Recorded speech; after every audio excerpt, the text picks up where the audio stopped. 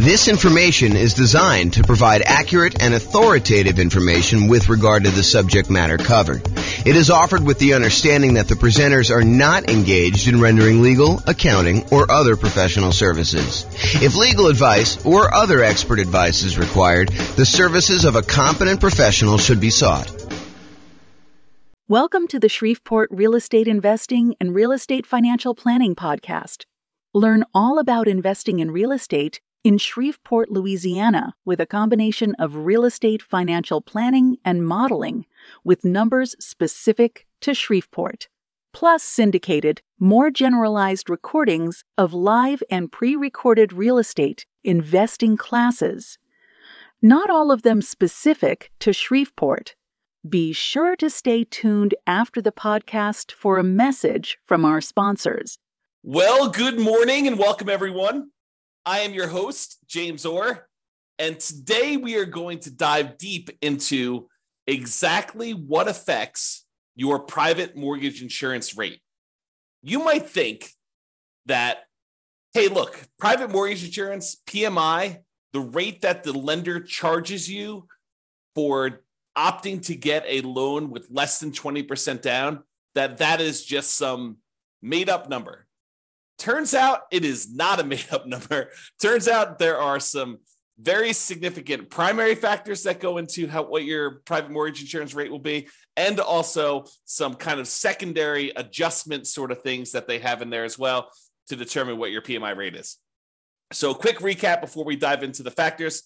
Private mortgage insurance is insurance that you pay for to protect the lender in case you default. The lender would prefer it if you put 20% down. You want to go get a loan from a lender, they're going to want you to put 20% down.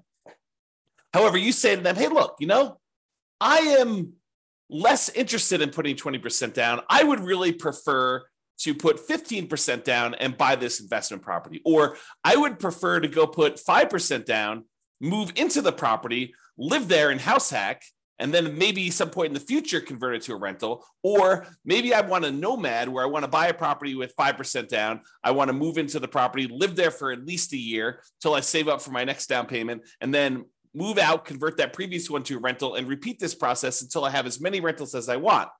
And you're like, look, and the lender says to you, look, I'll tell you what, I would prefer it if you put 20% down.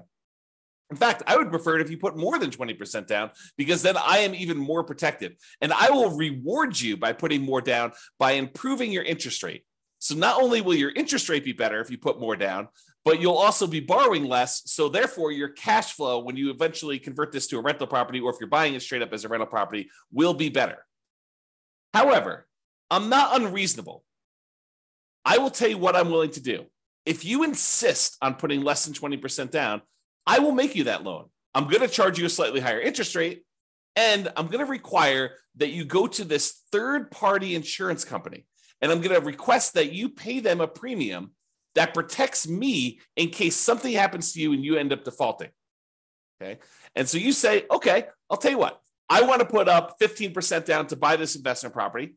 I don't have to move in at all. Or I want to do some type of house hacking or nomading or strategy where I'm buying like a property that I am going to live in some other form, and I want to put less than 20% down. So I am willing to do that. What impacts my private mortgage insurance rate? What determines how much my rate is? And that's what we're covering today. So here are the primary factors. Now, before I go into the detail of what the primary factors are, there can be hard minimums for the PMI rate as well, regardless of any of the adjustments. So they may say, look, whatever your rate is here, but there may be a bottom threshold that says you can't go below this amount. So realize that there may be some adjustments you get where you get a benefit of having this thing, or there may be other ones where it's sort of like a penalty where they will charge you more for doing it. Okay, so what are the factors? And think about it from their perspective, right? This is a third-party insurance company who is going to insure the risk to the lender that you will default. So what are the factors that go into whether they will have to pay out? Because that's how insurance works, right? Like if you're going to get insurance on your house and the lender might have to replace your house if it burns down, one of the things that they're going to want to know is, well, what am I on the hook for? How much of a house am I going to have to replace? So what is the value of the property and what is the insurance amount you're going to want to have coverage for? And they may also say, look, if you're going to come in here and you want to get fire policy on your property, if you're going to be willing to pay the first $10,000 or $20,000 as a deductible against the claim that you're going to make, well, your insurance can be a little bit lower because we're likely to have smaller fires that get caught and they're not going to have as much that we're going to pay out. Whereas if you say, look, I only want to have a $500 deductible, then your premium, how much you have to pay for that insurance, is going to be higher. Similar things are happening with this private mortgage insurance, where they're looking at the factors and how much they might need to pay out. So for example, what is your loan to value of the property? If you're at 19% down payments, you're very close to that 20% down, and they may have to pay out only 1% if you default, because the lender only has coverage for 20% of the property value. Like if they are looking at that and they only have a small amount that they might pay out, the private mortgage insurance premium is going to be lower. If your loan to value is higher, if you have only put 5% down and they might have to pay out 15 or 20% in order to protect the lender, your premium, your private mortgage insurance premium, is going to be higher.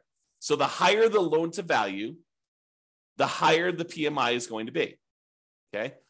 The coverage amount for the lender. So the lender can choose or insist on certain coverage amounts. And when we go over the actual calculation, we're going to go over another class where we talk about how to calculate PMI. I will show you the rate sheet for calculating private mortgage insurance. And I'll point out to you that the lender can choose to have certain amounts of coverage. It could be, I don't remember, making up numbers here, but 15 or 12% or 6% or 22% or 35%. So the lender can choose what level of coverage they are insisting on for you to get. So if the lender requires more coverage, they want to be protected down to 65% loan to value, that could be a higher PMI rate for you than a lender that only requires to be protected down to 80% loan to value. Okay, so that's going to be another primary factor as to what is on there. Now, another factor is your credit score. Another reason for you to take the time to make sure that you improve on your credit score, because the credit score is going to be a major factor in what your private mortgage insurance rate is. When we look at the primary table, when we do the calculations on how to calculate it, you're going to see that like credit score is the main thing going across the top that basically says, let me pick the credit score I've got. Let me pick what loan to value I'm doing. And those are like the two big ones that it's going to determine what it is. And then of course they've got all the different coverages for the lender on the left-hand side as well. But those are like the two big ones that you decide on what your kind of primary rate is. Okay. However, which table you choose is often determined by the amortization term of the loan itself. If you get a 15-year loan, the rates are different than if you get a 30-year loan. And I think the cutoff for them, for at least the table that I've seen, is usually 20 years. So if you're greater than a 20-year loan, you have one table. If you're less than a 20-year term on your loan, then it's another table. Okay. So the shorter terms, like a 15-year loan, has lower private mortgage insurance. It is cheaper for you to get private mortgage insurance if you chose to get a 15-year loan. So you're gaining a little bit of ground by having a lower PMI payment, improving cash flow a little bit, but it's much uglier because the 15-year loan, your cash flow on that is going to be much uglier, right? Because you are choosing to pay off a lot of principal every time you make a payment. You're trying to pay off that entire loan in 15 years. And even though your interest rate's going to be better, presumably, and also your PMI is going to be better, your total payment is probably going to be higher overall. Okay. So that's the amortization term of the loan itself. Then fixed and variable payment amounts. So if you decide to have fixed monthly payments or variable payments, then that actually can impact your PMI as well. And the time you've been paying the rates, that is another factor in what the PMI rate will be. And then the lender has separate pricing sheets. So like credit unions apparently have a separate pricing sheet than a conventional lender. And so you may find that the rates are different if you go to two different lenders. So PMI is not static. You have to shop it around as part of when you're shopping for your loan. It's one of the factors we talk about when you're trying to determine which lender to use. So you want to go and find out not just like, hey, what is the rate today, but also what is your PMI rate for me in my situation? Okay. Now, those are like the primary factors. However, what's also difficult is there's a whole separate section after we determine your primary rate for adjustments that get made to your PMI rate. Okay. So let's go over the adjustments quick. If you're doing cash out refinance loans and you have PMI still left on your property, guess what? You're going to get a penalty to your rate for doing that. They think of that as an extra risk. So your PMI rate is going to be higher for that. If it's a second home, if you're not just buying this as your primary home, if it's a second home, you will get hit on your PMI rate. It'll be a penalty for that. And in addition to that, if it's an investment property, you will get hit. Your PMI for doing an investment property, if you're doing a 15% down, non-owner occupant investment property loan, that PMI is going to be different than if you bought a 15% down owner occupant house hack / nomad property. It's a penalty. It's an adjustment that they make to your rate. If you're doing like a single family home or even a duplex, those rates are different than if you do 3 or 4 units. They consider you doing 3 or 4 units as being higher risk. And so your private mortgage insurance rate will adjust up. It'll be more expensive for you to get PMI if you do 3 or 4 units. Employee relocation loans. I'm pretty sure that you actually get a discount on PMI if it's an employee relocation loan. Not sure why, but apparently if your employee is willing to relocate you, then you actually get a slight discount. It's a relatively small discount, but you get a slight discount for having an employee relocation loan. If you have a manufactured home, I'm pretty sure you get a penalty for that. That's an adjustment on there. If it's a lender paid monthly premium, which I'm not even sure you can get, but maybe there is one, but apparently there's a lender paid monthly premium adjustment. So if the lender is paying monthly for you, there's an adjustment for that. Declining renewals. I have a feeling that this means that the PMI gets lower as you renew each year. Okay. And there's a penalty for that. If you're paying an annual premium, I think that there's an adjustment for that. I actually think the annual premium gets you a slight discount. We'll see this when we do the rate sheet. We do the calculations. We'll look at all the adjustments and we'll see how it moves. Okay. Refundable monthly premium. So there was a time where private mortgage insurance was refundable. I have not personally seen any PMI loans where you have a refundable monthly premium. Perhaps there is one. Maybe it's more expensive. I don't know. But the PMI that I've been seeing for the last few years, at least, has been where the monthly premium is non-refundable. But if there was a refundable monthly premium, that would probably be a rate adjustment for that. Now, if you have a high debt to income ratio, if your debt to income ratio is greater than 45%, then there's an additional penalty for your PMI rate. So like not only is your credit score a major factor in what your PMI is, but if you have a really high debt to income ratio, if you're kind of like pushing that limit and trying to get in and purchase a property that's more expensive, that's going to push you over that 45% DTI, that will also impact your PMI rate and actually make it worse for you for your debt to income, because it's like penalizing you and then saying, oh, we're penalizing you because you're already high on your DTI. It's going to be a higher DTI anyway, because we're going to add to that. Now, here's an interesting one. If there's more than one borrower on the loan, it does reduce your PMI rate. So if you're just getting a property yourself, PMI is one rate. However, if you and your spouse or you and a partner end up getting a loan on a property together and you're both on the loan itself, actually PMI can be reduced, which is interesting. And we'll see the order of magnitude of these adjustments. We'll show them to you when we do the calculation. I think I'm going to do the calculation in the next class. It's either the next one or the one after that. So next week or the week after that. For those that are listening on a podcast, it'll probably be a couple months. But for the guys that are doing the daily classes, it'll be like next week or the week after that. So we'll actually go over what the exact adjustments are. All right. So in conclusion, lenders prefer you to put 20% down.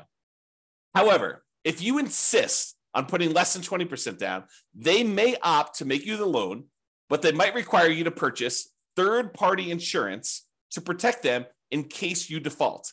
That is private mortgage insurance. That's basically what is happening, okay? Now, how much your private mortgage insurance has many factors. There are some primary factors that matter more, and then there's some additional adjustments that have a smaller impact, okay? So when we go and we show you how to actually calculate it, we'll walk you through that whole process. Now, I'm going to steal my own thunder and ruin my class where I tell you how to calculate it and tell you the best, the easiest, the most straightforward way for you to determine what PMI is to call up your lender and say, here's my situation. Let me get qualified with you. What is PMI for me? And they will be able to tell you exactly what your PMI is going to be. Okay. Or you can do this the hard way. You can decide, I'm going to try to calculate this on my own using the rate sheet that you get from the lender or from the PMI company themselves, and try to manually calculate this and make all the adjustments and hope that you are doing it correctly. Why go through all the extra effort? I think the interesting thing you'll find out when we walk through how to do the calculation is like what the differences are and which ones are the major levers and how much they can change, like what the range you'll see in a lot of these things. So we'll cover that in a future class. This has been James Orr. Hope you enjoyed this very short class on what affects your private mortgage insurance rate. We'll cover like how to calculate it in another class. Have a great day, everybody. Bye-bye for now. With home prices up, mortgage interest rates up, and rents up, but not quite enough to counteract the higher prices and interest rates. Cash flow on rental properties in Shreveport is harder than ever. Book a call with the Real Estate Financial Planner to apply our proprietary 88 strategies to improve cash flow on your rentals. See the show notes for a link to schedule your call and improve your cash flow today. If you're a real estate agent, lender, or professional in Shreveport that wants to help our real estate investor listeners, consider reaching out to learn about collaboration opportunities with this podcast. We'd love to add more value to our listeners by having you assist our investors buy, sell, and finance their real estate investments. See the show notes to schedule a call to discuss collaboration opportunities.